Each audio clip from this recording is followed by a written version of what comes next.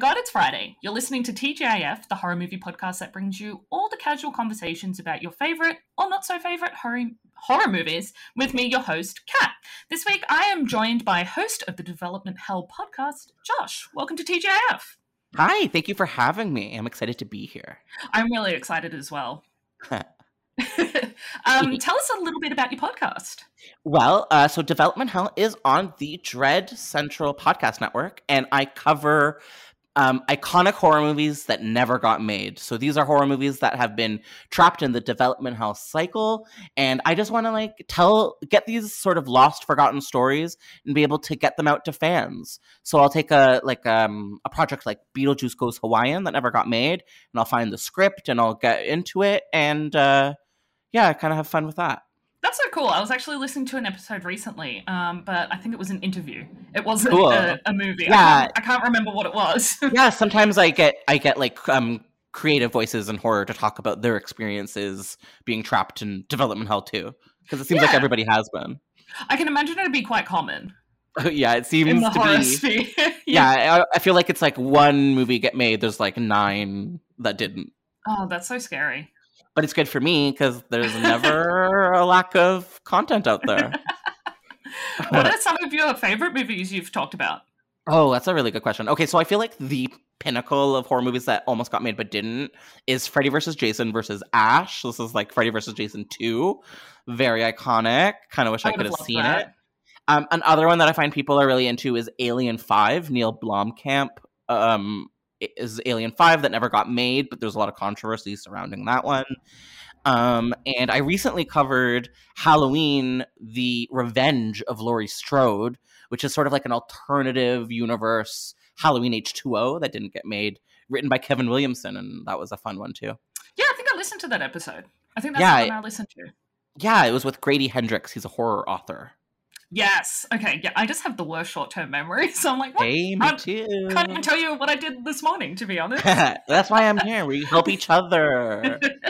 So you've chosen to talk about Dead Silence. What made you choose this movie? Okay, well, thank you for accepting Dead Silence. I love this movie. I feel like this movie doesn't get what it's due, because I feel like not enough people have seen it, and not enough people sort of like get the wacky, campy tone. And it's just one of those like forgotten movies that I have just always been obsessed with. It has that Stephen King small coastal town energy. It has the James Wan like cool tones versus blood red vibe. And I just think it's such a mood, and I love it so much. And it's very silly. Oh, I love it. Because I'm just like, at the end of my rewatch, I was like, yeah, I love it. Okay. It's like, is this a really long episode of Goosebumps? No. Yeah. Well, you could have fooled me, but that's okay. I mean, if it was this instead of the current Goosebumps that have come out, then I wouldn't be mad. I know. And actually, this time watching it, I was especially aware of all of the dummies in it, and it did feel very slappy to me. Yeah.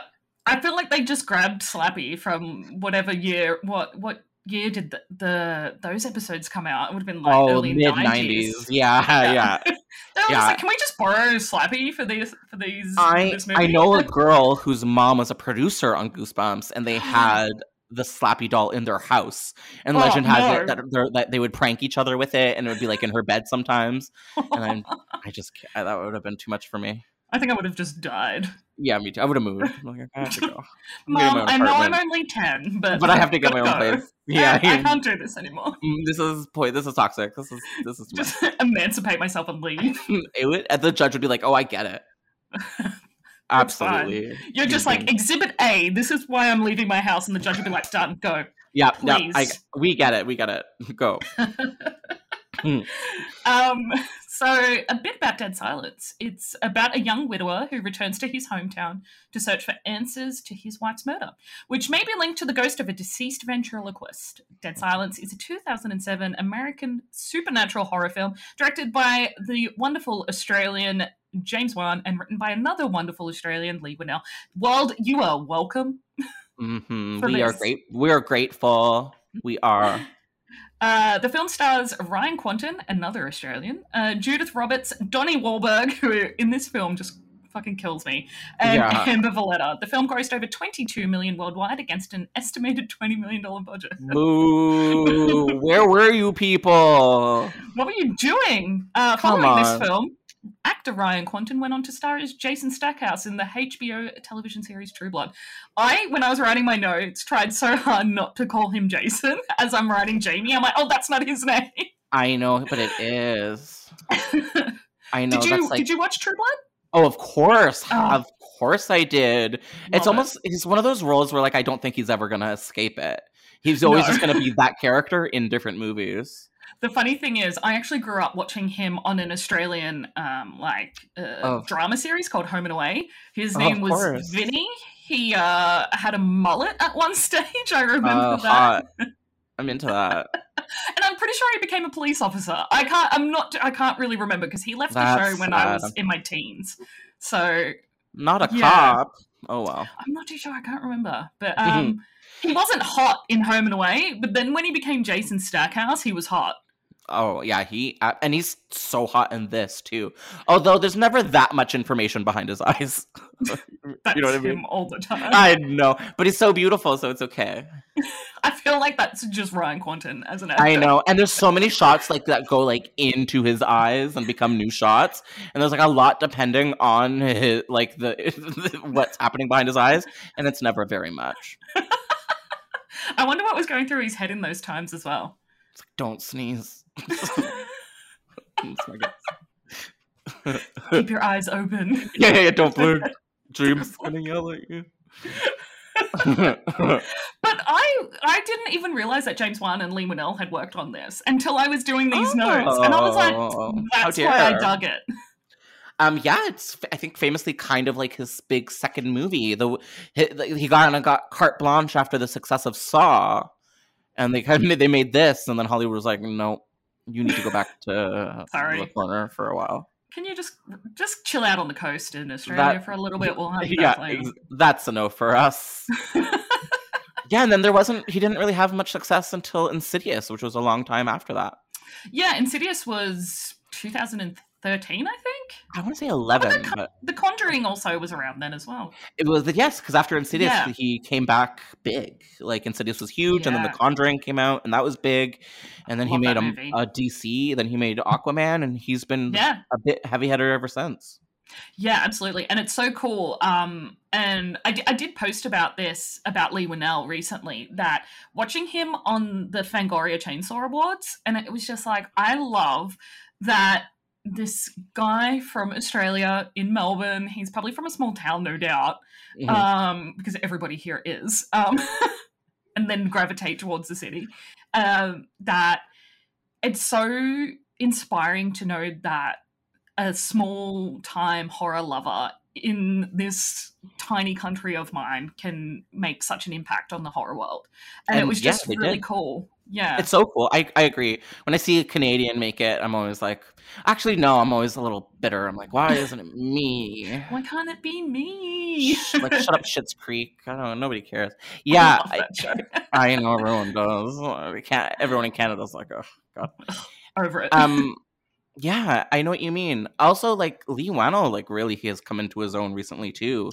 Yeah. After Invisible Man, like, I kind of feel like now he's the big shot, which is cool. Yeah, absolutely. They actually filmed The Invisible Man about half an hour away from my house. Oh, that's why it was so, like, beautiful and sprawling. And no pine trees. Was it pretending to be America? Yeah, it must have been. Yeah, but that house... That makes sense, because it did not look like America.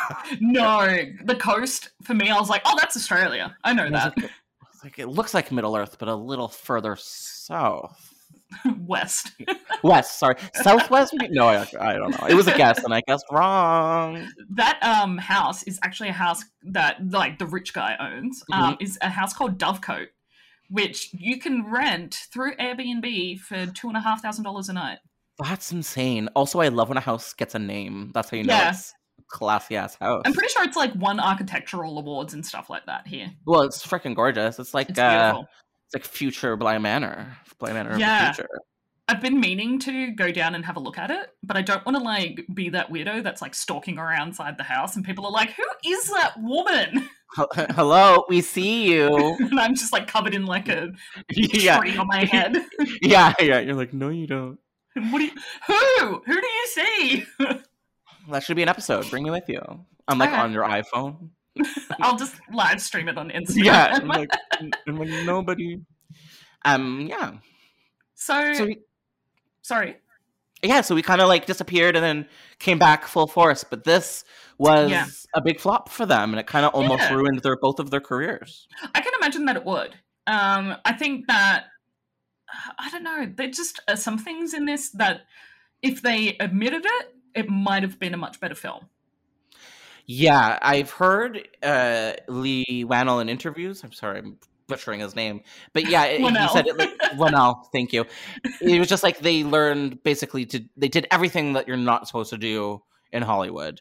Like he said, from then on, he never wrote a script based on a pitch. Like it was all spec, so he'd write a script on his own time without the influence or interference of the studio, and then sell them. And this time around, there was so much studio interference that it like really mishmashed the vision. That's, you can tell, like the fact that they friggin' put Donnie Wahlberg on this film. I was gonna say the same thing. Yep. It's kind of like, oh, fuck. He's so squeezed in. It's like Sean Bean in the Silent Hill adaptation. Yeah.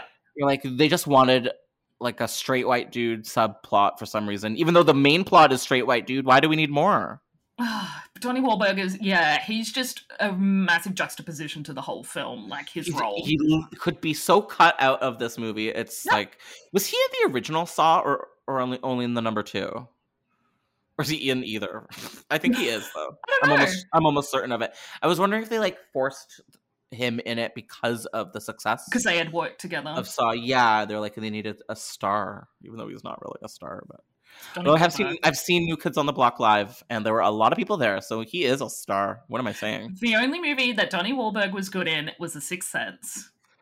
Donnie was he a cop in that? He was the skinny dude in the bathroom. Scary. Yeah, I'm pretty sure that was him. Sorry, everyone, if I'm wrong. I am just taking her at her word, so don't blame me. I'm pretty sure. I feel like I read that somewhere and was like, what? That's there was some Wahlberg? shocking. There was crazy casting in that. There was Misha Barton. Yeah. That's all I got. Toni Collette. You guys love her? Osment. Oh, hey. Bruce Willis. I mean, of course. Toni Collette keeps deserving Oscars for horror and then keeps not getting them. Don't even get me started. Mm-hmm. I am so jaded. Does she even have an Oscar for not horror? I don't know. I'm not too sure. Well, she deserves one. She deserves one. An icon. She was amazing in the United States of Tara as well. Yeah, I agree with you on that one. She should get heaps of awards for that. Did they deal with personality disorder properly? Probably not. But she was excellent. It was for the time. I think a lot of people were like, "This is amazing." I don't know if it holds up still. Yeah, I don't even. What is the proper term now? It's not dissociative. Yes, it is. Okay, it's dissociative identity disorder. Oh, I was so close. Yeah, that does sound a little more respectful than multiple personality disorder. Yeah. Also, that just doesn't sound real. No, the other one does. That's a really old school term for it. When I tell people I have borderline personality disorder, they're like, "So you have like a few different personalities?" I was like, "No." Oh my god. No, I have. And you know what? I'm glad they asked and they didn't just assume and walk away and be like, "Okay." It's what was that horrible M. Night Shyamalan movie?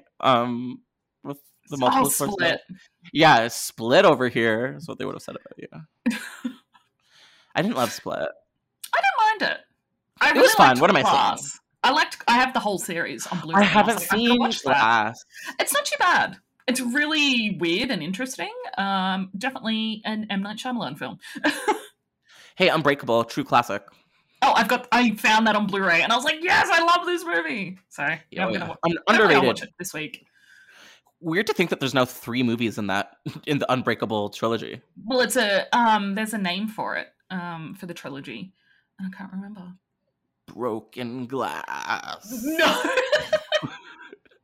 I'm gonna keep making up fake names. Okay, broken glass, shattered glass, Black Mirror. No.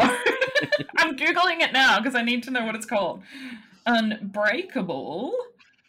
Not Kimmy Schmidt. Yeah, that show has its problems. It's called the Eastrail 177 trilogy. Oh, that makes sense because of the train. Yes, yeah. The first. Okay, that makes sense. Yeah. Unbreakable came out in 2000. I was 10 when I watched that film. What is my dad doing? Yeah, me too. Although it was a lot less scary than Sixth Sense, and I definitely saw that in theaters. So we would have been like 9, and you saw that at... Yeah, and now I'm in therapy. So, and now I take SSRIs every night to go to sleep. So. I'm pretty sure the Sixth Sense is the reason I have a vomit phobia, but that wouldn't surprise me. I think that triggered it all for me. That would make sense because that was such an emotional scare. Yeah. That scene, it wasn't hokey. Oh, no. You know, the subtext is what makes it so scary. Yeah. Ugh, fuck that movie. Okay. But also I love that movie. Let's dive in to Dead Silence. Yay! Thank you.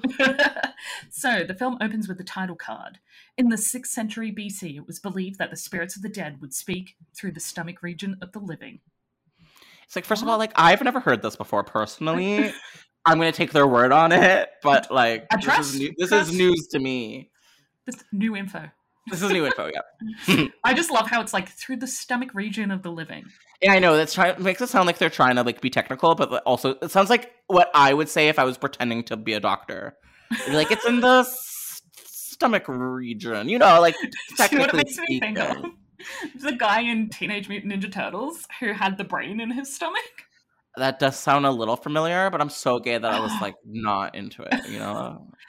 Maybe I was so gay that I was into it. Exactly. I was like, wait, where's Sailor Moon? Okay. Oh, I watched that too. I have some Sailor Moon socks that I wear at least once a week. Love it. No, I'm into it. So the movie starts out in an apartment with married couple Jamie and Lisa. Jamie played by Ryan Quanten. Lisa, I didn't get the actress's name, but she's there, but not for long. They receive a knock at the door, and when they open the door, they discover a package with no sender details on it. Ooh, ominous. They decide to open the package. Big mistake, because there's this fucking ugly-ass ventriloquist doll inside. And they are not worried enough from the get-go. They are not even creeped out. Yeah, he's a little creeped out, but she's like, oh, it's my baby. Oh, I love him now. Yeah, no! I'm like, you're about to die, obviously. Like, you need to be concerned. The fact, if that showed up at my house, I'd be like, no, I've got so many questions. I do too. And I also don't want to support the patriarchy, but I don't like her haircut. I'm sorry. And, like, I can like short, cute hair on girls, of course, but it's just not working for me with her. It didn't work. It just didn't work. I think she was in the movie They. Do you remember the movie They? I do, but it's been a very long time. Yeah, I see. There's the fact that you remember it is good enough. Yeah, she's the lead in that Lost 2000 Wes Craven Presents movie. I actually kind of recommend it. I feel like she had long blonde hair in that film. It's very possible. I just remember that face. Yeah, I'm trying to remember it. Mm-hmm. Anyway, so Lisa brings up the old folk poem from when they were kids back in their hometown, obviously where they met together, about a woman who owned a lot of dolls. So Lisa says, you remember, come on, that old ghost story about the woman who had all those dolls. Beware the stare of Mary Shaw. She had no children, only dolls. And something, something scary, something, something. So she doesn't finish. She doesn't remember the rest of the poem. Mm-hmm, mm-hmm. Yeah, it's just like, oh yeah, you remember. And he's like, what? If that was me, I'd been like, you need to leave my house. This doll needs to leave, and you need to go because this is too much already. Yeah, and you're being so casual about it.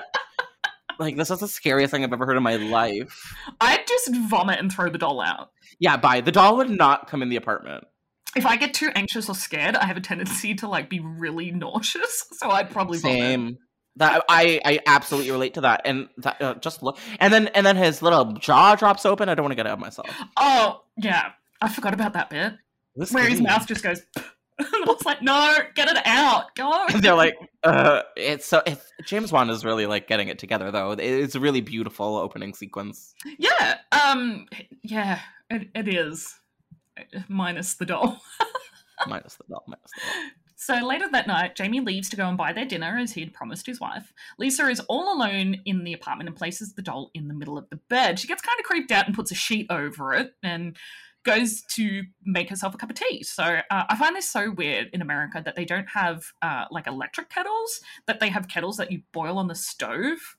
Oh, we do. I just think like people making horror movies think it's like a spookier device because we definitely have electric kettles. Yeah. But then I just don't see them in American movies. They're not as spooky. The amount of electric kettles in this movie that like are going off and then go silent are like at least 5 of them. Oh, true. Yeah. It's very reliant on the kettle. Because as we will find out, the silence is important. Mm-hmm. Going back into the kitchen, she notices that the apartment has started to like go completely silent. So the music on their record player has stopped. And I like how it kind of like slows down, like it's winding down the volume kind of thing. Mm-hmm. And there's not a single sound in that apartment except for like Lisa creeping through the house. And I was like, yeah. Which is really spooky because when you're watching it, let's say on a laptop or at home, you're like, oh no, it's like, it is supposed to be like this. It's yeah, effective. Exactly. The first time I watched it, I was like, is it meant to be that devoid of sound? Yeah, when I was watching it and the sound went off, there were like birds outside, and I had to mute the screen to realize that the birds were coming from real life and not the movie. And I was like, "Whoa, I'm scared already. I hate this." Yeah. So Lisa creeps slowly back into the bedroom where she had left the ventriloquist doll, pulls back the sheet that she'd covered the doll up with, and as she does that, she is flown across the room. I love this scene because as Lisa's like crawling away, she like coughs up all this blood. Yeah, and I was like, oh. Was it her tongue or is it just blood? It's just she just had coughed everything up. She hadn't. She hadn't screamed yet. She hadn't screamed yet. Right, because you see that moment and you hear that. Yeah, exactly. Yeah, and I love that she's like kind of dragged back through her blood. It's classic. It's so classic. It's so gothic, this movie. Yeah. In a way that I love. We don't see this kind of goth horror enough. Yeah, absolutely. And I kind of really enjoy where they're bringing that back into horror movies, where there's all these really old school spooky elements that aren't scary, but they're like discomforting. Yes, they're effective. I think Mike Flanagan is doing it more and more and more. Bringing my favorite director ever. I'm obsessed with him too. Bly Manor was like a big part of my quarantine experience, I think. Oh, nice. Yeah, I didn't finish it. Oh, that's okay. I didn't enjoy it. It's just because I didn't enjoy it as much as I've heard that from a lot of people. The Haunting of Hill House. I never watched Hill House, so I didn't have that baggage, which is so interesting. I feel like I should have watched Bly Manor first, because then I would have been like super into it. It's so funny. I couldn't get into Hill House. I wonder if you can only have one. That's the rule. There is only one. You must pick. Yeah, that's my theory. Yeah, I think you'd enjoy it. It's really it is really creepy as well. That is super gothic. That one. I love that. Yeah. Yeah. Jamie returns home. The noise in the house has returned back to normal, and he goes to the fridge to get some beers and take their, I guess they have takeout of some kind. And Lisa calls out to him from the bedroom. So he follows the voice of his wife to discover her murdered on their bed, her tongue cut out, and she's basically sitting in the same spot where the doll had been sitting. And I thought that was really creepy. Yeah, she's real fucked up. Like the whole like jaws. How her mouth is like pulled open. Good. I was like, oh my god. The CGI was like a little more noticeable because this is starting to get a little old now. But I fell into it. I believed it. Yeah, I really enjoyed it. Like seeing her, and her face was like super pale and kind of like bluish in a way. I thought that was cool. It was scary. Yeah. That whole, because he pulls the sheet back off her face, and I was like, no, don't do it. And he did. Idiot. Jamie becomes the prime suspect in his wife's murder. We meet Detective Lipton, played by Donnie Wahlberg, who is shaving with an electric shaver while questioning Jamie. In front of him. It's like, what is this? This feels like a weird play. Disgusting. Yeah, not hygienic. No. I was like, what the I hate this. Yeah, it's weird. So basically, Detective Lipton is asking him all these questions. And I love when Jamie's like, am I under arrest? And he's like, oh, not yet. And he's like, good. Yeah. Now I have plenty of time to do your job for you. Yeah, cops. For real. If you've ever listened to any true crime podcast, you know they've never successfully done anything. This guy literally included. He lives up to that.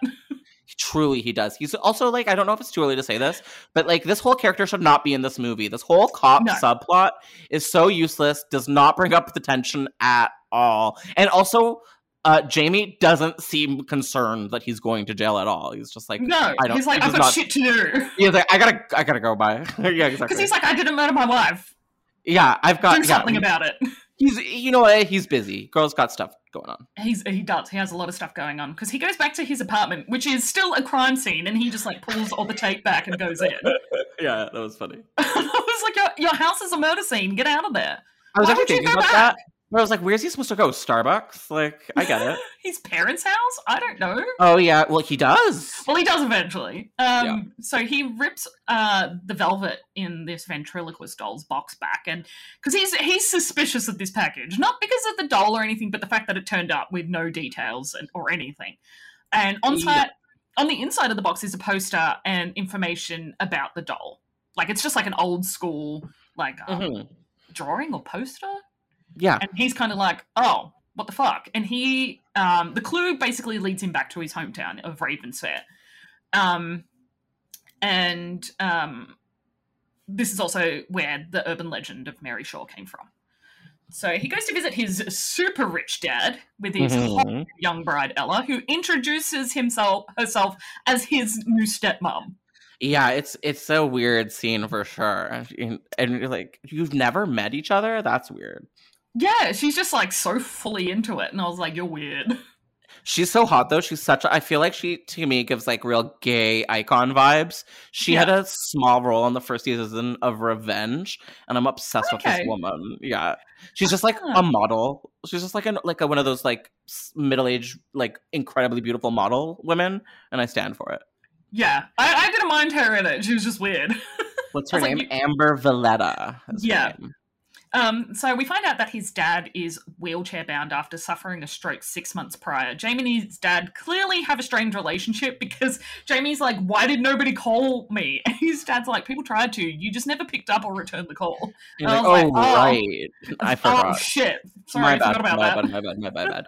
I love this big, spooky Edgar Allan Poe mansion. It's just, like, the vibe that I am here for. We'll get to it later, but there's a scene where they're having dinner, and there's, like, these beautiful red candlesticks all over the table, and I was like, oh, the gothness of it all. Yeah, that house is beautiful. I want to live there. Oh, I'd live there for sure. Oh, yeah, I do. Jamie leaves and he goes to the Walker funeral home where he meets Henry Walker and his wife Marion, who I think has dementia or Alzheimer's or something. She's getting old. one of those like dollar store crows that you get around Halloween. Yeah, you know those $3 crows you can buy at Halloween. One. Oh yeah, of course I do too. And I was like, is this supposed to be like taxidermy? Like or just a dead bird. Or just that's not hygienic. Worms. Yeah.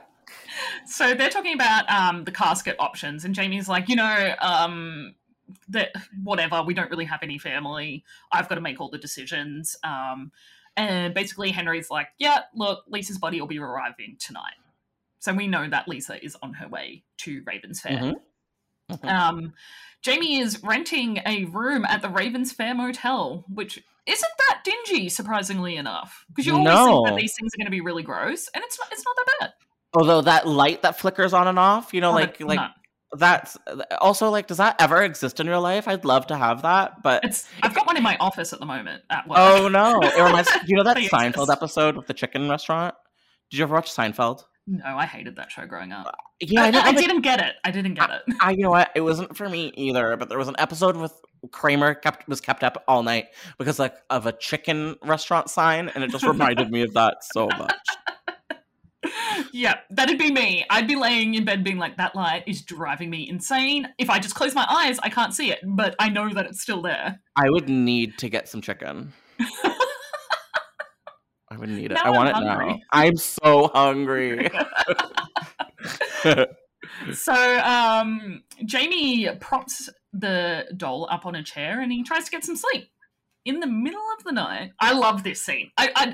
There's just something about the silent scenes that I just am so obsessed with. Yeah, the device works. Yeah, and like it feels like the noise is just like vacuumed out of the room, like yes, but slowly vacuumed. Yes, it's very weird. Yeah, I love it, and the tap stops dripping, but I love how it like slows down, and you can hear like the thud of the drop of water rather than like a ting.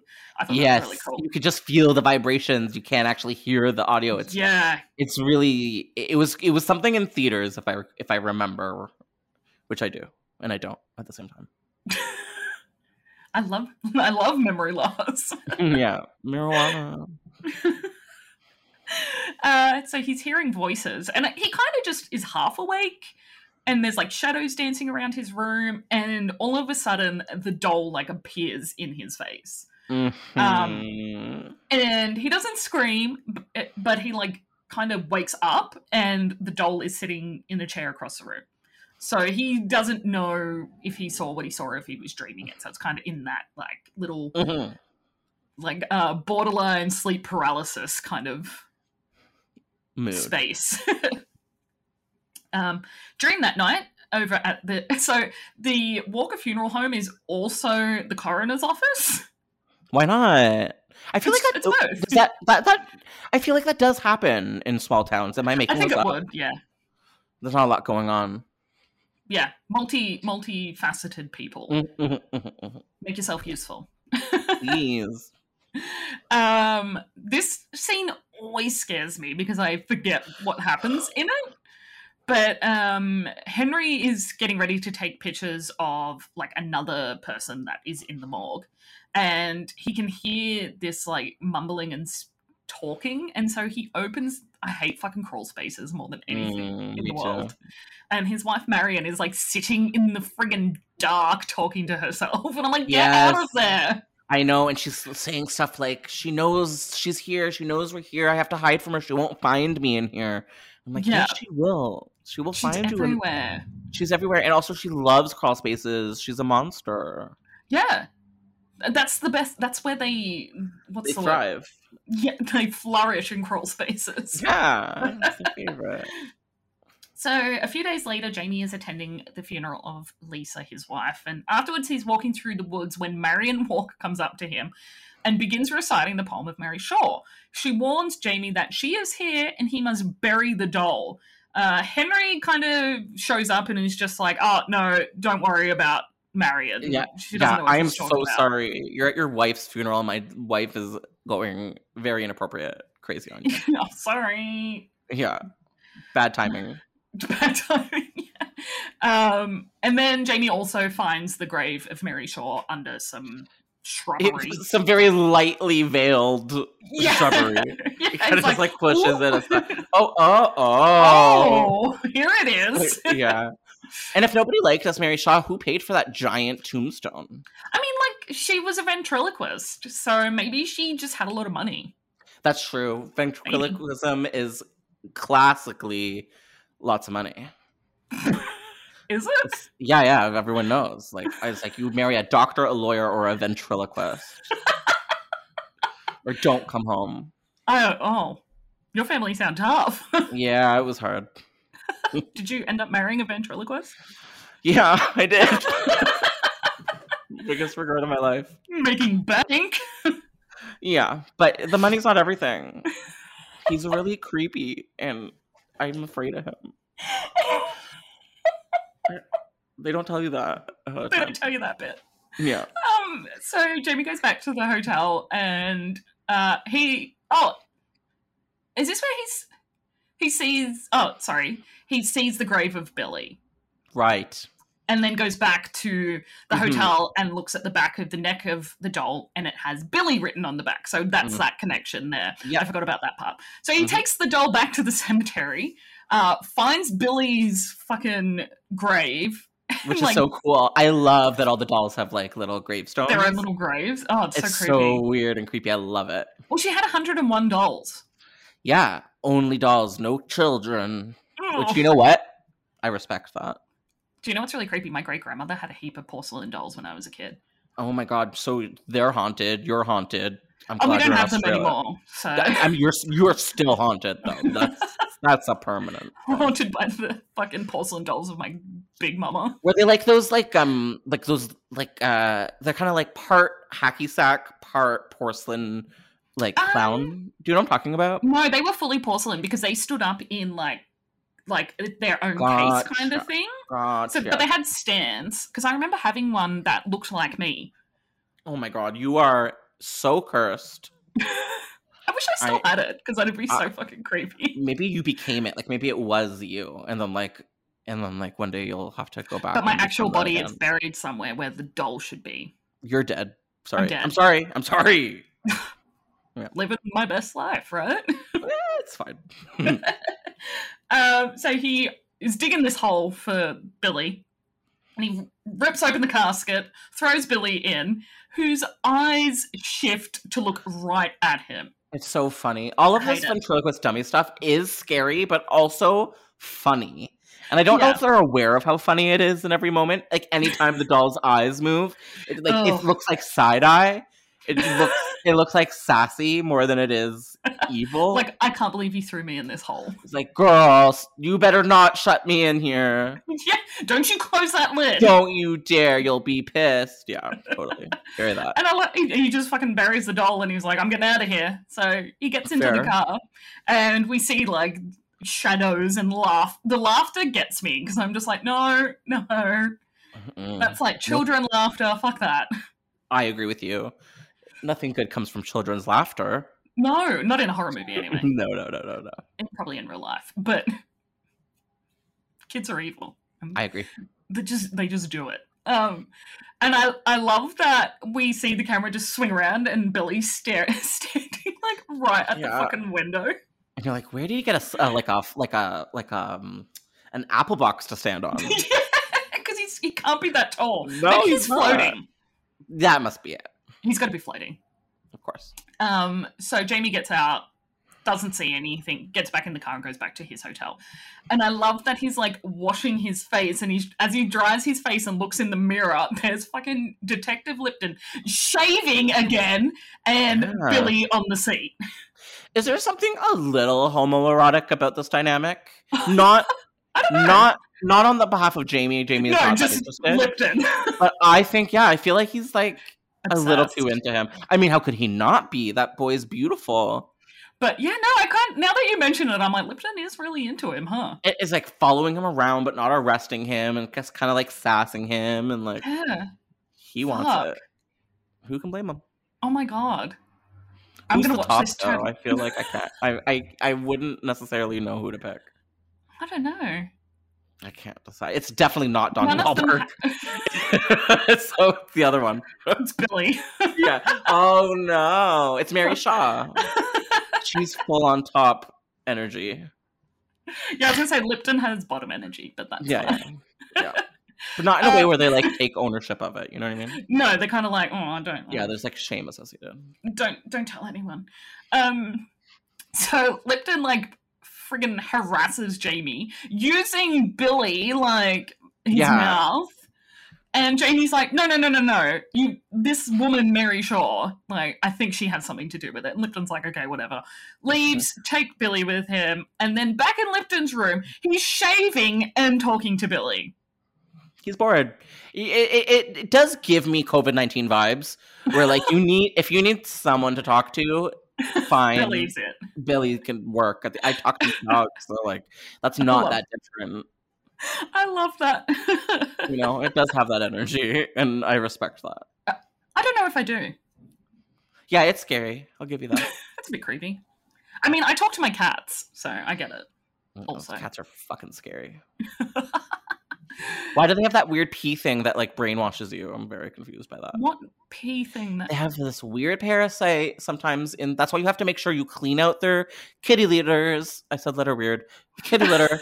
Because they have this like weird parasite in their poo or their pee that can like brainwash their owner into like being a brainwashed zombie. And I swear to God, at least 50% of what I'm saying right now is factual. I could be making it up completely. I do remember hearing something about this, and I stand by it until proven I'm going to Google that wrong. when we're done. Because I need to know. Because That's I fine. know I have to clean their kitty litter today, and what Get about on it. today is the day that the parasite gets They're me. going to get out you, absolutely. So. I mean, they brainwash me anyway, so... By being so cute. Yeah, basically. They get whatever they want. I know. That's how I live my life. When Lipton leaves the next day, I don't know where he's going, but I love that his room's unlocked and Jamie just sneaks back in there and takes Billy back. Yeah, smart. He's just like, oh, door's unlocked. I'll just see myself in. Mm-hmm. Do it. No, that's trespassing. Listen, he has bigger issues. True. So he takes the doll to Marion and Henry's house to talk to them about the urban legend. So Jamie shows Billy to Marion and she absolutely freaks out. She has like a bit of a moment. And Henry comes out to see what's happening. Jamie mentions Mary Shaw and Henry's just like, no, we do not say that name around here. Very Voldemort. She who shall not be named. Yep. So Henry finally, this is where we finally find out the story about Mary Shaw and like what happened and it all is of that the best scene in the movie. Is this the flashback? Yes. Yeah. Okay, I'll let you obviously do the details, but oh my god, guys, if you have not seen this movie, like this is the money shot in my opinion. I like the theater scene. Oh yeah, that's wild. Because that's cool. But definitely. So Henry tells Jamie that Mary Shaw was a famous and popular ventriloquist who was publicly humiliated when a young boy named Michael rudely claimed that he could see her lips moving during one of her performances. So we're seeing all this unravel in a flashback. Mm-hmm. Some weeks later, Michael disappeared and his family blamed it on Mary Shaw and, I don't want to say that word, and like brutally murdered her. They mutilated her corpse by cutting out her tongue. And as such, she has since been seeking revenge against their entire bloodline by killing them using the same method. Little trivia: young Henry in this flashback is played by the kid that's the star of the Netflix show Atypical. Oh no way! Yeah, I can't say his name. Keir Gilchrist. I can't pronounce that. Gilchrist. Gilchrist. Oh, and he's from my hometown. Crazy. Oh, look at that. That's cool. No, he's not. He's from London, England. Moving along. Oh. Oops. So Henry's continued to tell the story that basically Mary's last wish was to have her body turned into a dummy and buried with her 101 dolls. Relatable.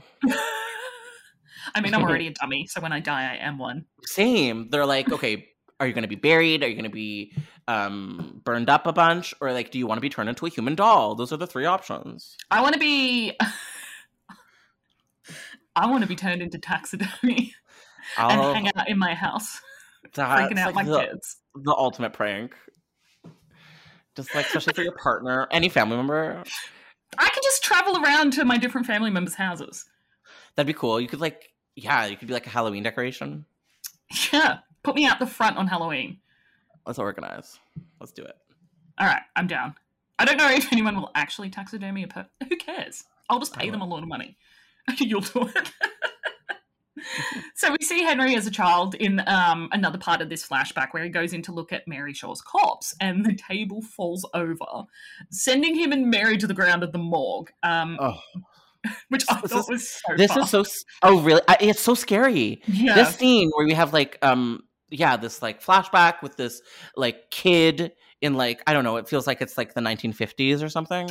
And yeah, I think it was 1950 or 1960 or something. Yeah, it has that like spooky ghostly hill energy.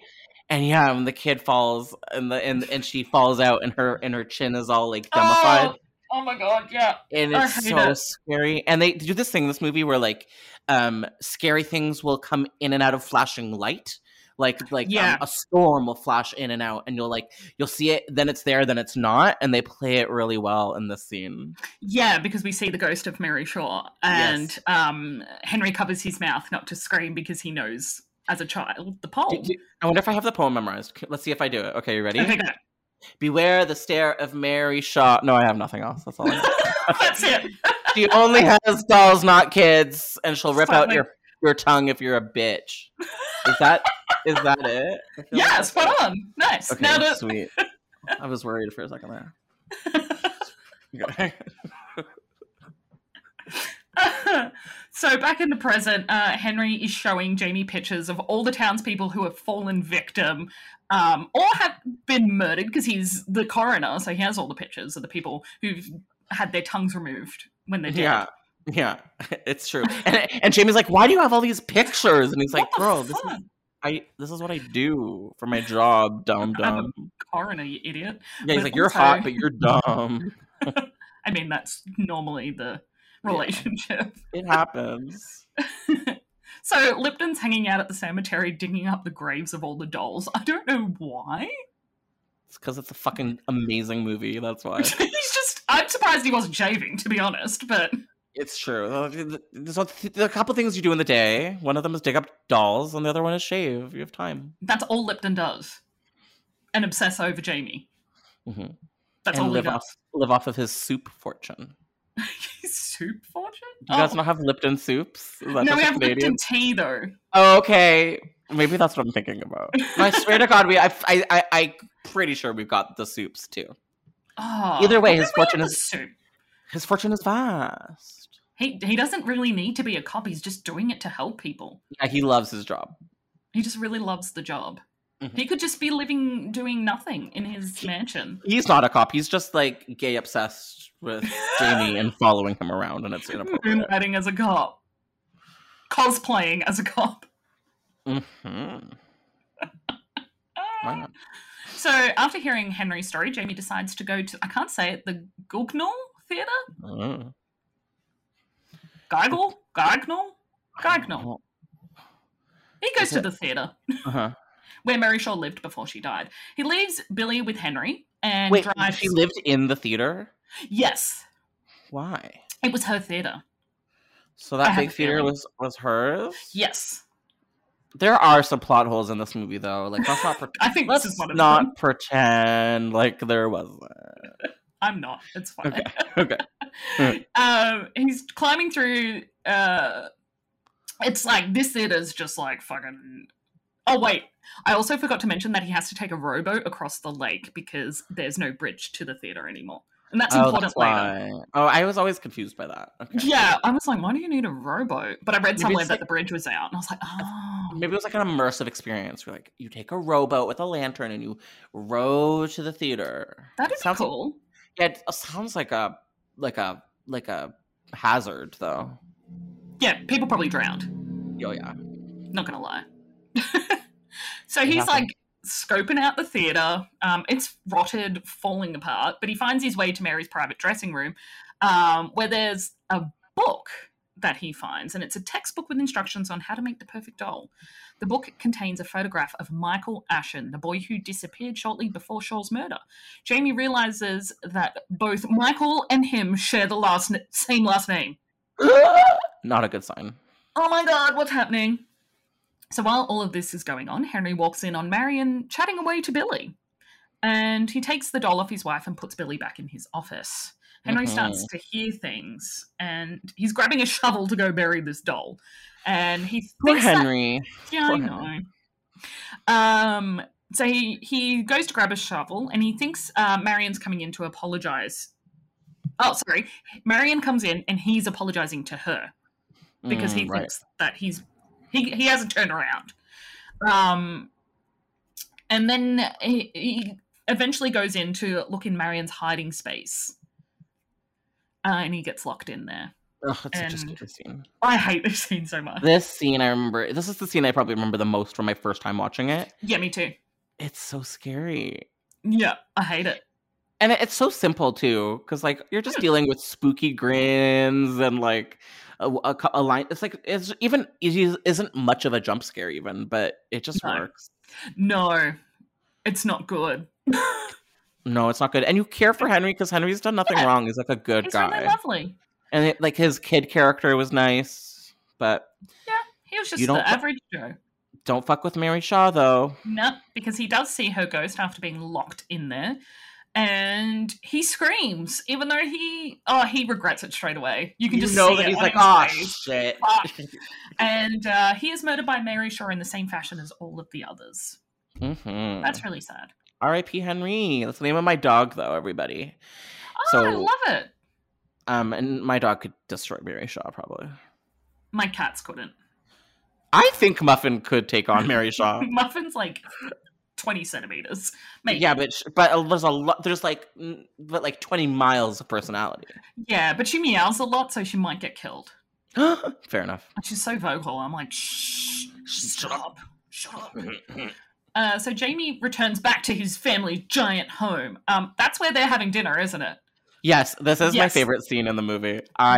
She's just this beautiful evil lady is just spoon feeding her husband in a wheelchair weird soup, and there's all of these like blood red candelabra sticks all over the table, and it's just like, are you aware of how goth you are right now? Because if you're aware, I love it. If you're not aware, I love it more. Yeah, if it's just like done because they don't even realize. Yeah, it feels like, do you remember that Netflix show with that goth lady that baked gothy things, like Christine McGonagall? I know who you're talking about, but we didn't get it on Netflix here, but I follow her on Twitter. Yeah, it feels like that. I follow this amazing Twitter account called Ghoulia Childs. Do you follow Ghoulia Childs? Yeah, she just like posts spooky recipes, and it's so funny. Good. I love her so much. That's amazing. Also, the name Ghoulia Childs is so funny. I love that. How do they think of things like that? Because my brain's just like, oh, I don't know. I feel like it has to come to you. You have to be like, yeah, it just has to occur. You can't sit down and be like, give me a good idea. Doesn't work. That's what I try, and then that's why it fails. You sound like an academic. You do. Attempting. So he confronts his dad, and he's like, Dad, tell me about Michael Ashen. What happened? What's it got to do with us?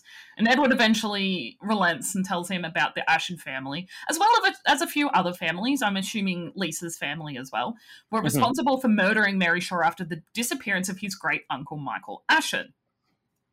So, following the death of Mary Shaw, dozens of townspeople turned up with their tongues ripped out of their mouths. Edward tells Jamie that he had to send him away to protect him from Mary Shaw. Frustrated and determined to put an end to this curse, Jamie turns on his heel and leaves, and walks directly into Detective Lipton. Who's just like, do you want to make out? Hey. What are you doing? What are you doing? Fancy seeing you here. Is this when they like officially team up? Because I feel like there's a line in the sand where like they're just like friends. Oh, okay, not yet. Yeah, not yet. But they do. They do become friends. And I think Jamie kind of is just like, all right, you're obsessed with me. I guess you can come along. If you're going to be here, then you're going to be here. Just don't make any noise. Just don't get in the way. Yeah, totally. Lipton is there to take back Billy because obviously Jamie had stolen him from his motel room. And he mentions that every single doll that Shaw owned had been exhumed from the Ravensfair Cemetery. Lipton wants to arrest Jamie and is super determined to do so. However, Ella calls Jamie back into the house, telling him that there is a phone call for him. Spooky. She broke the tension in that, didn't she? She knows what she's doing. She's like, I've got to get him out of a bad date. You know, like when your friend like calls you to get you out. Yeah. Except it's Mary Shaw pretending to be a hot lady. Fantastic. I like that for her. Me too. Good for her. # good for her. Include this in that. The thing I need to know is Ella a person on her own, like, merit? That's a really good and fully unanswered question that I also think about. They don't answer that question at all. I'd like to think that it's just like hot young Mary Shaw. She was just like really hot when she was young. And she does have that energy of someone that would be really hot when they were young. She has like the confidence of someone that grew up hot, you know? I don't know what that feels like. So no, I don't know. Me neither, but I can recognize it in others. Or she could have just assumed the body of some like possessed normal girl. Some. Yeah, that's why I'm like, would Ella and his dad be together if it wasn't for Mary Shaw? It's very Ursula vibes when she becomes like sexy black hair young Ursula. Yeah. Would they be together? I'd like to think so. Yeah. Like true love. True death. True evil. True bad stuff. 90 Day Fiancé. Yeah. The other way around or whatever. So Henry's on the other end of the phone line and tells Jamie that he's at the theatre. Meet him there. He's got some proof to show that Jamie didn't murder Lisa. So Jamie pleads with Lipton to let him go and to go see what Henry has to say and what he's found. And Lipton refuses. So Jamie just fucking barges past him, pushes him on his ass and runs and gets in his car and leaves. Oof. Good. And I was like, Lipton probably liked that. Yeah. I think it's all about the chase. It's like half the fun, you know. That's half of it for me. So Jamie is back at the theatre again, and he can hear Henry calling out to him, guiding him through the theatre. So he gets to a room where he thinks the voice of Henry is coming from, and Lipton fucking rocks up with a shotgun. Which, thank God. Like, I am not pro-gun, but when it comes to defeating evil ventriloquists, it's like the one time where I'm okay with it. Okay, yeah. That's fair. I mean, like, I would have taken like an AK-47 or something, but like, I think you need to register it, you know, and I think you need to get like a mental health check examination. Yes, which is, I'm sure, exactly what they're called, mental examinations. Sexy. Did you hear that? Oh yeah, I felt it actually. It's motorbike day here. I'm jealous. How free does that person feel right now? Probably really free. Yeah. I'm jealous. Sure. Me too. So Lipton's basically like, Jamie, Henry can't be here because there's no boat at the dock. So how the hell did he get here? Oh yeah, good point. But I love that the sassy Henry's voice is like, no, I'm here. I know. No, I'm definitely here. Actually, like, don't argue him all the time because sometimes you don't know what you're talking about. You don't even know. Here. I just fucking flew here. Yeah, hello, I'm here. Like, stop being so confident. They follow Henry's voice into a room where there are hundreds of dolls in cases. Like, what a good moment. Wall. Like, this is my favorite because I was like, that is so fucking creepy. Yeah, and Donnie Wahlberg's like, I hate dolls. So he like throws a doll and then like it like triggers the curtain to fall and then like 100 other dolls are revealed. Oh, it's so bad. Oh, but it's so clearly like the studio they filmed Saw at. It's like all of a sudden they're like, well, it just feels like it to me. Just all of a sudden they are no longer on location. Like they are in a studio now. Yeah. Yeah. And obviously there is one empty case and it is labeled Billy. In the room they also find the decaying corpse of a boy that has been made out to look like a doll, which I think that's meant to be the body of Michael Ashton. Mm-hmm. The room goes completely silent and the doll cases start to move and clatter around. Then the dolls all look to the left where Lipton and Jamie are standing. It's super creepy. And to the side, there is another doll rocking in a rocking chair. It's like, was this like the devil clown doll? I can't remember. I only watched this the other day and I can't remember who was in the chair. I feel like it was like evil clown looking. Yeah, I think so. Ugh. Yeah, not that I don't have a problem with clowns, but in the version that you watched, was her tongue a motif? Was Mary Shaw's tongue? Yeah, apparently that's like an alternative cut, and I watched it too, and I don't think I'd never seen it before, and it's really weird. Oh, because that's the version that's on Amazon Prime here. Oh, okay, interesting. Yeah, and I think it was in the version that I watched like previously, but. I think there's a version where they sort of cut down on the fact that she uses her like extendable tongue to scare people, and I'm guessing because like she cuts people's tongues out, so she kind of collects tongues and she collects voices, so it's kind of like a muddy kind of device. But it was interesting. The CGI is a little weird. Yeah, the CGI in this scene's a little bit odd. So Jamie says the name Mary Shaw twice and the chair stops rocking. He starts to talk to the doll as if he's speaking directly to Mary Shaw. Jamie starts to ask Mary about the specific victims and that he thinks she has killed, and he finally asks about his murdered wife, Lisa. The doll tells him to come closer so that she can whisper her answer to him. Yeah, and Donnie Wahlberg's like, no. Don't do that. Why would you do that? He's like, I'm going to do it. The doll starts to whisper, then... it sticks out a tongue. Like, it sticks out its tongue. But we see from behind the rocking chair, like, Mary on... because it's, like, on the side. I don't know what that perspective's called. And we see her tongue go through the doll and, like, out the other side. And I was like, oh, yuck, no.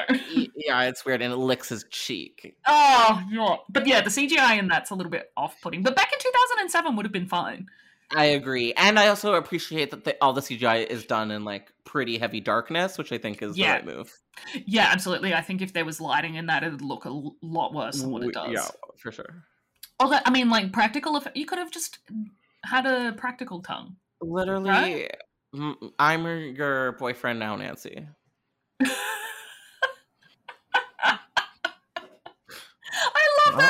so much. Iconic. Oh, fuck yeah. So stupid and so iconic. Oh, I love that whole series. It's so insane. Yeah, I'm number I was one like, fan. this A Nightmare on Elm Street speaks to my weirdness. I absolutely relate to that. Yeah. And this is where Lipton absolutely shoots the shit out of the doll with his shotgun and then starts shooting all of the other dolls. I don't know what he thought was going to happen. How much ammo did this guy have in that shotgun? I mean, like a shotgun, you have to reload it. Yeah, I assume. I think it takes...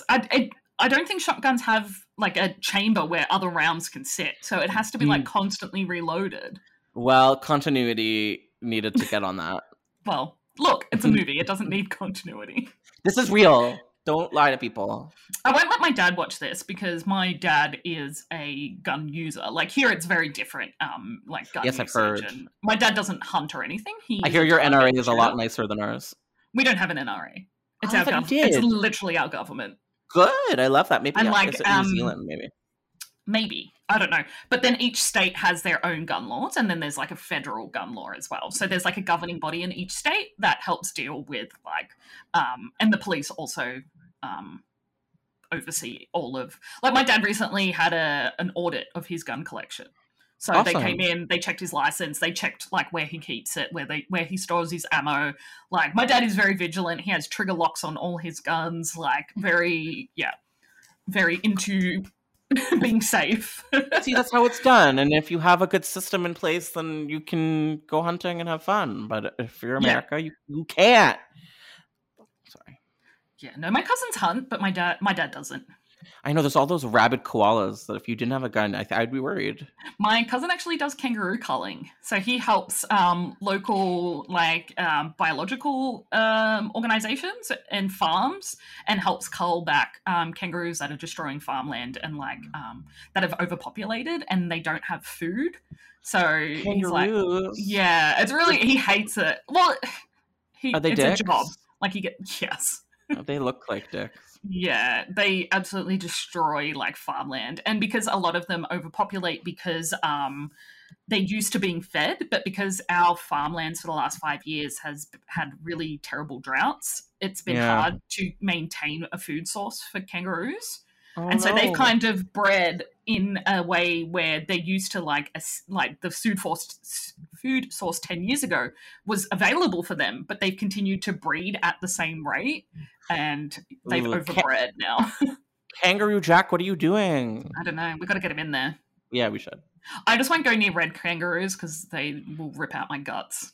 Oh, really? They're violent. Good for them. Yeah. Grey kangaroos and red kangaroos are really massive. They get to like 7 or 8 foot or something. 7 foot? My condolences. That's a nightmare. And when they fight each other, they actually lean back on their tail and use their bottom legs to like gouge out the stomach of their other kangaroo they're fighting. Is it weird living in the prehistoric times with monsters? Does it weird you out? Does it make you nervous? A little bit, but I don't live anywhere near them. I have been chased by a wombat and a goanna. Wombats are so beautiful. Why are they so big? I don't know. I've seen some pretty big ones, and I'm like, how? No one in North America knows how big wombats are. You have to show them like a photo that puts it in perspective, and they are shocked. Like, you know, those like the Google picture of like the person holding a wombat up like that. Oh, I love that. Wombats are so lovely. North Americans are not expecting that. We think that they're like we think they're like hamster size or something for some reason. Oh God, no. And yeah, they get really I swear to God, we do. They look it. They are real. Yeah, I feel like that would be. Yeah, they're like my dream animal. If I could like get a domesticated animal, they would be a big old Have you wombat. seen quokkas? Yes.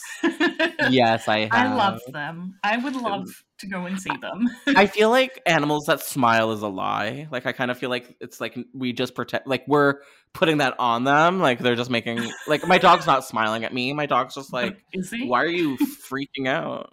Stop looking at me like that, you weirdo. Exactly, exactly. Anyway, so this is the point in the film where they realize that Mary is living through all of her dolls and controlling them. Mm-hmm. And she starts this massive fire in the theater. It's starting to burn down. It's starting to come down. This ending is really anticlimactic for me. That's weird. I don't know if it is for you. And that CGI where like her face becomes the faces of all the dolls is embarrassing. Yeah, it could have just that. See what I mean about things that could have been omitted and just. I feel like that must out. have been studio interference. That whole ending. Yeah. Studio was like, oh, do you know what would be really cool if you did this? Yeah, and exactly. Phase One would have been like, no, and they're like, well, we're going to pull our funding, and he's like, fine. It's too late. Yeah. Poor James Wan. Guess I'll do it.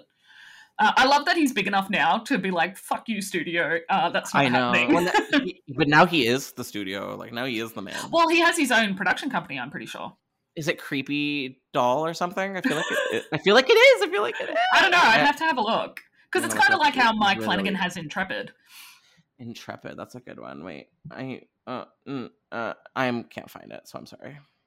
Look, we'll follow that up with a tweet later. Oh, I think Creepy Doll or whatever is his Twitter handle. So never mind. Yeah.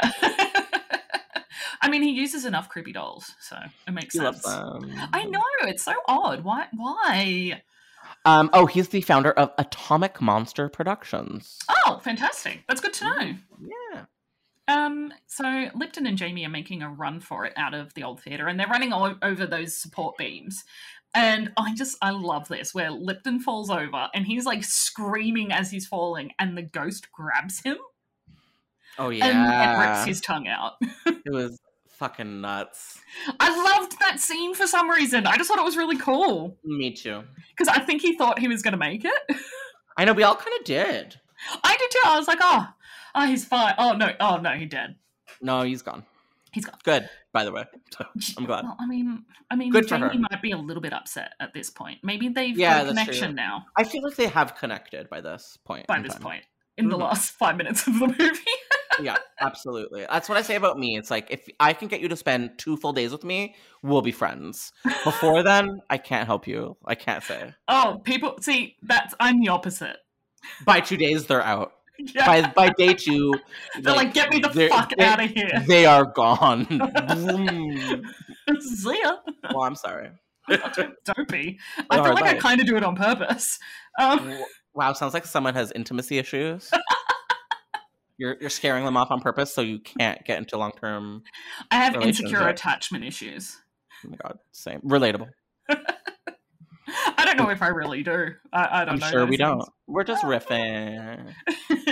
Jamie sees the ghost and quickly covers his mouth as he falls through the floor of the basement into the theater, the basement of the theater that is flooded. Mm-hmm. And he's swimming. I really like this water. It's kind of creepy. I was kind of waiting for something to come out of the water. The water was spooky and underused, maybe.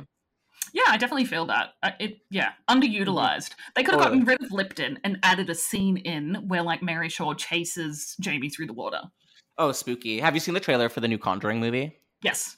And the part with, the face in the waterbed is so cool. I love it. I love it. I'm so excited for that movie. Oh, I am too. It's going to be really interesting.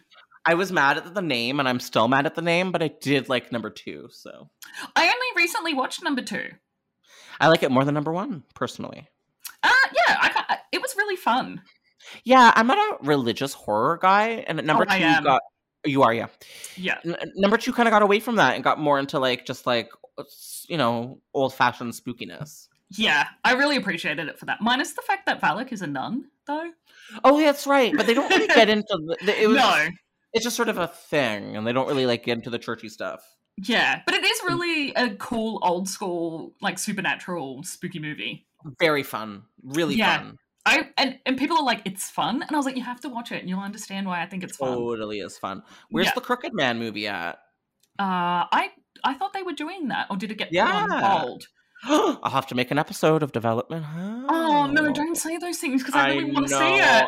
I know, I'm like the kiss of death in Hollywood these days. Don't say that! If you are featured on my show, that's it for you. I am flying over there, and I'm going to kill you before That's the only way to stop. It's the only way to stop me, to be honest. You have to cut off my head. It's like a strict rule. Like a vampire. I have to Yes, exactly. Yeah, exactly. Otherwise, I'll come back. You have to, yeah. Oh, okay. Do I have to, burn you as well? See, I feel like I really like fire. So. I'm worried about, I don't know what the size of your audience is and what the percentage of people that are going to take this seriously are, so I don't know.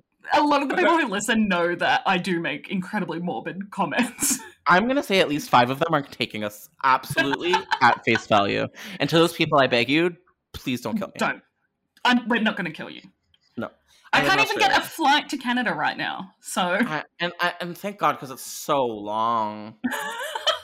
It's like 22 hours to get there because I have to fly to Los Angeles and then fly again. I would take it in 10-hour doses. I'd stop somewhere and then fly again. Have a rest. I would not do it in all one go. I'm kind of glad I can't go anywhere because I was like, I really don't want to fly for a really long time at the moment. I don't feel like it. I know what you mean. I feel the same way. I don't want to do it. I was meant to go to Japan, and then our country went into lockdown a week before I was due to leave. Oh, I'm so sorry to hear that. That's rough. Oh, it's okay. It is rough. I was scheduled to go to Mexico again, and I actually still am. I still am for August. We'll see. Sam? Well, how's your vaccination? I have one of going? 2. So okay, cool. I feel like about maybe a third of my province is vaccinated. Okay, so I think we're good. Is that good? I don't know how it compares. It's better than here. I'm not going to get vaccinated till the end of the year. Yeah, but you guys don't need it. You know, I won't leave the country. you guys are on fire literally, but we are on fire figuratively. Oh, I'm glad. You know, so we need those doses. We imported the Pfizer, and the AstraZeneca was being manufactured locally, but now they don't want people under 50. Yes, to take AstraZeneca. So now they're manufacturing more Pfizer. I'm a Pfizer girl. Yes. Well, my grandma just got AstraZeneca and she had no side effects. So yeah, my mom was the same. I had nothing. I do hear second round is when you get a little more sloggy, but bring it on. I heard Moderna does that, not Pfizer. So. I almost wanted to feel gross just so I knew it was working. It's kind of like that. You're like, I just want at least a headache so I know that something's happened. I'll be honest with you, it was a little sore, and then nothing, and then a month later, it got sore again. Isn't that weird? Like at the injection site? Yes. Oh, that's so weird. I know. Maybe I'm getting punched in the arm by a gremlin, but I feel like I'm not. Who knows? Not me. Who knows? We'll never know. Anyway, where am I up to? Okay, so as Jamie swims across the lake and gets to the other side, he turns around and the theatre is burning to the ground. He just nonchalantly jumps in his car and remembers that Billy is still missing. So he speeds off towards Henry's house to look for the doll. Right, one more doll to go. That's right. It's like, gotta get that last one. He hears Marion crying, and when he finds her with Henry's corpse in his arms, she tells him that his father came and took Billy. Right, and he's like, my dad's in a wheelchair. What do you mean? What do you mean my dad came? Yeah, and he's like, she's like, no, girl, I saw him. He was here. So does she not die? I don't think so. I love that. I thought for sure she died. But she has dementia, and now her husband, who's her only carer, is dead. She might as well be dead. No, I'm kidding. That's so rude. She's got so much to live for. Her hair, really beautiful. Lots of tone. It's a nice color. Yeah, I was actually, yeah. Yeah, every time I was like, layers of color. It does. Yeah, totally. They did really that old lady thing where it's like gray, but they get a little bit of blonde in there. I love it. I dig her. I like Marion's vibe. Anyone that's best friends with a dollar store stuffed crow, I'm into. That's going to be me when I'm her age. It's us already. Jamie's off and racing again, and he's heading to his father's house to get Billy. When he gets there, he heads upstairs, and the house, falls completely silent. He hears someone say, "Why did you bury me, Jamie? I am in here." Uh-oh. Jamie walks in and finds the doll in this like complete random room in the house that we didn't even know was there. But I mean, it's a mansion, so... Mm-hmm. This is the room for doll showdowns. Yes, because there is a showdown. This is. Well, it's not really much of a showdown because Mary Shaw just comes out and tries to scare him and he throws the doll in the fireplace. Yeah, it was it's weird. Not much of a showdown. It wasn't. It was weird though. She comes in through the window or something? No. I can't remember. Near a window, at least. Why didn't I write? I need to write these things in my notes. I wrote very few notes, so... It sounds like you really know the movie, though. I really do. Guilty. I love that confidence. That's all Thank that you. matters. Mm. So Jamie goes and finds his dad, who he's discovered is nothing more than a life-sized ventriloquist doll. Twist. Twist in the plot! His Twist, back twist, is twist, split twist. open, and a wooden It's rod gross. rests where his spine should be. That bit really, that grossed me out when they show you the back of the dad, and I was like, oh! Couldn't she have been a little tidier? I guess not. No way. I love this stupid twist so much. I think this is why I really like the movie, because I'm just like, yes! Yeah, and they do one of those montages where they're like, no, this makes sense, we swear. And like they take you back to every moment. Yeah, because they're like swapping in between where all the clues were, and you're like, oh my god, they gave it to me all along. And you see in the Notebook, and it's like, the perfect doll. Yeah, and I love the vinaigrette. Is that what it's called? Like I'm the tone they put over vignette? I don't know what the tone vignette. Vignette. That's like a scene, but I believe that it's like a sepia tone. Like a filter. Yes, that's what the filter's called on Instagram. Oh, see, we're working together. You're filling in all the blanks for me. I love it. Yeah, we're getting it done.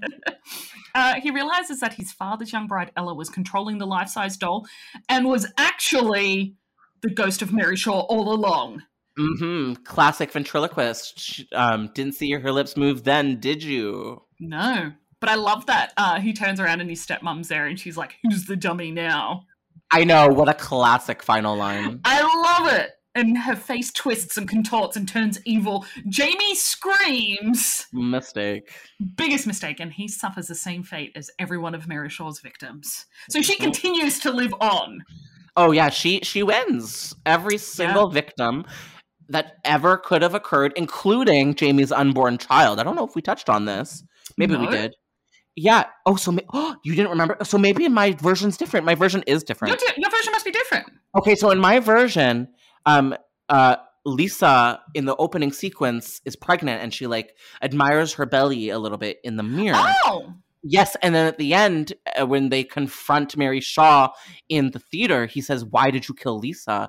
And she said, "Because she had the very last Asher in her," or something like that. Oh, yeah, no, that wasn't in my version. Maybe Australia's like, no baby deaths. Yeah, Australia's like, that's not classy. We can't have baby deaths in here. Yeah, and I liked that. I kind of feel like I must have seen some kind of weird unrated, uncut version. I feel like there's other, alternate versions. There are, for sure. Obviously. I like because she's trying to kill off the bloodline of all of the families that hurt her. Yeah. And including the little baby. Good. I can't believe she killed a baby. What a monster. Good for her. Good for her. I wish I had that motivation for things and commitment. Yeah, I know. Even for evil, but like I still respect it because like hard work. Right? Like she fucking worked hard. An organization. I just lose interest. Yeah, I absolutely, me too. So the film ends with the camera's moving over a photo album of each of her victims from Lipton to Jamie turned into puppets with workable mouths. And we hear Jamie's voice over saying, "Beware the stare of Mary Shaw. She had no children, only dolls. And if you see her in your dreams, be sure to never ever scream." So I was a little off with mine. Don't be a bitch. Yeah, if you scream like a little bitch, you're dead. Close enough. I reckon you were pretty close. I think it's tomato, but whatever. And that is Dead Silence, 2007. Thank you. I love it. Thank you. No, thank you. I love that movie so much. I'm so glad you hadn't covered it yet. It's one of my faves. Yeah. I feel like I cover a lot of older movies because people are like, "Oh, I want to talk about this." But yeah, lately it's been like newer movies, so I'm pretty excited. I'm like an early mid 2000s connoisseur. Like that's my where era. my horror sits as well. And now. And I feel like the 2000s is garbage. It's like such a bad era to be a fan of, but I love it. I was going to say, The Faculty? That's the 90s, I feel like. Maybe the 2000s. End of 90s. I love that movie so much. Me too. Kevin Williamson, who I just covered on my podcast, is such a queen. I love him. Yeah, absolutely. And I was really stunned to find out that he also wrote a lot of The Vampire Diaries. Yeah, that's And I his was like, show. oh, that makes That's his baby. sense. I know, it totally makes sense. Because he does all that teen TV stuff too. He started with Yeah. Dawson's Creek. Yeah. And was there other stuff he did? Yeah, he did some other weird shows that no one watched, like Tell Me a Story. No one watched that. I love like a Dawson's Creek, though. I never got into it. It wasn't for. I love teen, but it has to have like a genre twist for me to get into it usually. Fair enough. Yeah, I think that Dawson's Creek was just like an entry level before I went to the OC, and then The OC I did like. Oh, have you listened to the new podcast? First of all, no, but Melinda is my hero, whatever her It's name Melinda and Rachel Bilson together. Well, those are literally the two best. I'm literally Julie Cooper is an adjective in my brain, and I like Julie Cooper. I Julie Cooper everything, and I'm obsessed with her. So. I love it. I hated her in the TV show. I think because I think I was 16. We would 15, she has like an Ella vibe, you know, like that like middle-aged, incredibly gorgeous, evil woman energy. Do you know what's so crazy? She was 31 when she started filming that TV show, and she was a mum to a 17-year-old. Excuse me, I have to kill myself by. I was like, that's how old I am. That's younger. That is younger than I am. Yeah, but the first episode is with Josh Schwartz, and it's so good. I'm gonna listen to it. They get, well, of course, because they're big old celebs. But they go through every episode is an episode of the TV show. Well, I definitely would absolutely do that for at least the first season, and that one weird episode in season 4 where they get like multi-dimensional. I can't remember that one. Yeah, fair enough. Because I rewatch the first season at least once a year. I feel like the first season is really all I need, to be honest with you. Yeah. And there's 26 episodes of the first season. Yes, because that's back why can't they back do in that the day. anymore? I know, back in the day, you got a 25 episode run. Well, now you get 10 episodes and you have to wait a year for the next one. But it's so much better. Like, they put all the quality is better. It's like the British system where, like, they, like, do less episodes but more quality. Yeah, I feel like that's what we're going for. But I miss OC, it. Yeah, I loved that show. Oh my god. And then I think True Blood was in my senior year at school it started. And I'd been reading the books. I don't know, because my grandmother raised me. I don't know if she knew what I was reading. She was like, Sookie Stackhouse vampires, that's fine. It wasn't that like NC-17, right? They were like the TV show more so? No. Well, yeah, the TV show was... Yeah. The TV show was so horny. Yeah. It's so funny because my sister is not a horror fan at all, but she loved True Blood like there's no tomorrow. She loved the books. She's read the entire series. And I was just like, I just don't picture you as a person who loves horror. The horror is so secondary, I feel like, with True Blood. True. It's a garnish on the drama/romance. Yeah. And I feel like that whole like vampire genre lends itself to that constantly. No matter what. Yeah, for sure. Yeah, absolutely. I feel like I need to have a True Blood podcast. I would listen. So, oh my god, maybe I should do a True Blood podcast with my sister. I would listen. I'm already subscribed. She's not a horror fan. See, I can talk about it from a horror perspective, and she can talk about it from like what she. Oh my god, I'm going to propose it to her. The world needs this Australian True Blood podcast right now. We do. We deserve it. Everybody deserves it. I wanted to do a supernatural one, and I was like, that's a lot. You'll never finish. You'll die before that podcast ends. No, it's pretty short. It was how many seasons? 5, maybe True Blood? Yeah. Yeah, 5, I think. And the seasons aren't that long either. The first season was really long, but then the subsequent seasons weren't. And the last season was barely anything. I feel like they're bringing it back, but I may have just invented that. I feel like I heard about a reboot. Actually, I did hear that too. That could be cool. Oh my god, I hope so. Deep in my bones. Yeah, I'd like to see the cast come back, though. Yeah, I love Anna Paquin. The cast, me too. I feel like the cast really made it. I forget the name of that redhead that played Jessica? No, the older but redhead waitress. I forgot her name. I can't remember her name. But I love her so much. Tara was my favorite because she was just me too. They did her dirty. I know, and they didn't in the books, and that's what annoys me. They didn't. Actually, I think they killed her off in the first book, but. Oh, I wonder why. Oh no, they didn't. They killed the gay cook. Lafayette. He dies in the first book, but because they loved him so much, like the Yeah, he audiences stole the loved him, show. they kept him. He was incredible. I wonder if he's still working, that actor. Oh, I don't know.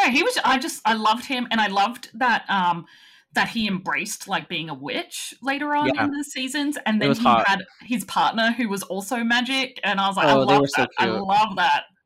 I loved it too. There was some really cool queer stuff on that for the time. Absolutely, yeah. Do you know what? I'm going to put out a tweet and ask people who wants to do a True Blood podcast with me. I told you, I'm already subscribed, and I'm waiting for the content. Okay, you need to get it out. Oh, yeah, that'd be so much fun.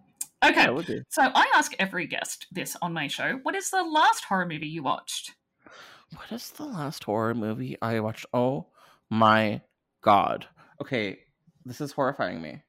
I watched Tales from the Hood again recently. Oh, nice. I haven't seen that because it's not available anywhere here. Oh, so I haven't been able to watch it. Oh, I do it. I do things illegally, honey. Yeah, it's incredible. It's an anthology, and it's so good, and there's some really scary moments in it. They do the trope of like the small dolls, like small claymation dolls that attack humans, and it's really that's cool. Good. Like they did in Ash vs. Evil Dead. Ash vs. Evil Dead. Armored Darkness. That's one, yeah. I loved that scene. It's totally good. Over the edge. Yeah, it's like a Gulliver's Travel reference or something. It's so good. Yeah, it's such a good black horror movie, you know? I also rewatched Candyman recently for the podcast. I love that movie so much. Oh, it's one of my favorites of all time. Maybe my favorite, actually, if I had to pick. Nice. Yeah. I watched half of Bone Tomahawk. How was that? I don't like scalpings, personally. I'm not up to that. I know there's like some brutal stuff in it, but I'm up to the bit just before all the brutal stuff. And I know a dude gets like cut in half, and I'm like, oh my god. Yeah, I'm like, I kind of want to see that. So I'm going to try and sit down and watch it tonight. If not, I've got a list of like all these A24 films. So my partner's away this weekend and next weekend, and I was like, I'll make a quick list on Letterboxd of like all the movies that I'm going to watch while he's away. I've put like 22 movies on it, and I was like, he's not going away for 6 years. Yeah, you are behind. You need to get going on that. And I have like uni work to do, and I've got to go help my sister with her study, and I'm just like, oh fuck, I don't know what I'm doing. I need to. I have to make more time for horror movies in my life. I really do. I used to come home every day after work and put one on, like before I went to bed, and I think I burnt myself out. But I want to do that. Start doing that again. Yeah, it's so easy not to because there's so much. Weirdly, the more option there is, and the more there is on Shudder, and the more streaming services I have. That's why I make lists. Yeah, I need to, and I need to commit to them because unless I'm listening to something for a podcast these days, I find I'm like hardly watching. Well, that's exactly the point that I got to, and then I was kind of like, oh, I really need to like watch. I have a list. It's a pledge list that I make of like 30 to 35 movies for the last 2 years I've done it. And I've tried to make sure that I watch all of the movies that are on that list. I love it. I'm going to have to do something similar. Yeah. Do you use Letterboxd? I do. Yeah, it's the best. You can make your lists private as well. So I know. I've been loving Letterboxd lately. Awesome. I don't follow anyone and no one follows me, but I just love it for like having my like movies itemized, basically. Yeah. Yeah, totally. Yeah, I do the same. I have a list of like movies I've watched this year so far, and there's like 55 movies in there. I really fucked up in 2020. Like, I really did not watch very much. I worked from home for 6 months, and so I'd have, like, my work stuff on, like, my big screen, and then I'd have, like, my MacBook next to me with a horror movie on, like, while I worked. Love that. That's so fun and nice. And that's how I got Haunting of Hill House watched as well, because I was like, I gotta watch it, and I don't know when I'm gonna do it, so I'm gonna do it now. Yeah, you're using your time correct. Yeah, well, thank you so much for joining me for such a fun episode. I love this movie. Everyone should watch it. It's gotten a 4 out of 5 for me. Thank you for having me. Oh, I have to say it. This is a 5 out of 5 for me. Is this a 2 out of 5 in quality? Yes, but this for me is a true 5 out of 5 for my heart. Yeah, just for fun. And yeah, it's a really fun movie. And it's not your typical, like, storyline or you could tell there's people having fun here, and I appreciate that. Where can we find you on the internet? Most importantly, you can find my podcast Development Hell anywhere at Development Hell Pod. You can also find me at Josh Corngut, but why would you do that? It's very boring. And Yeah, so just if you want to support me, definitely subscribe to Development Hell on the Dread Podcast Network. Fantastic. Well, thank you once again. Please go and follow Josh and the Development Hell podcast in all places mentioned. Watch me fuck this up because I do it every single time. Thanks for listening. If you've enjoyed this episode and you'd like to support the podcast, please share it with your friends, post about it on social media, or leave a rating and review. To catch all the latest from me, you can follow me at Capstead_ on Twitter and Instagram, or you can follow the podcast on Instagram, Twitter, and Facebook at TGIF Pod. You've been listening to TGIF. See you next Friday.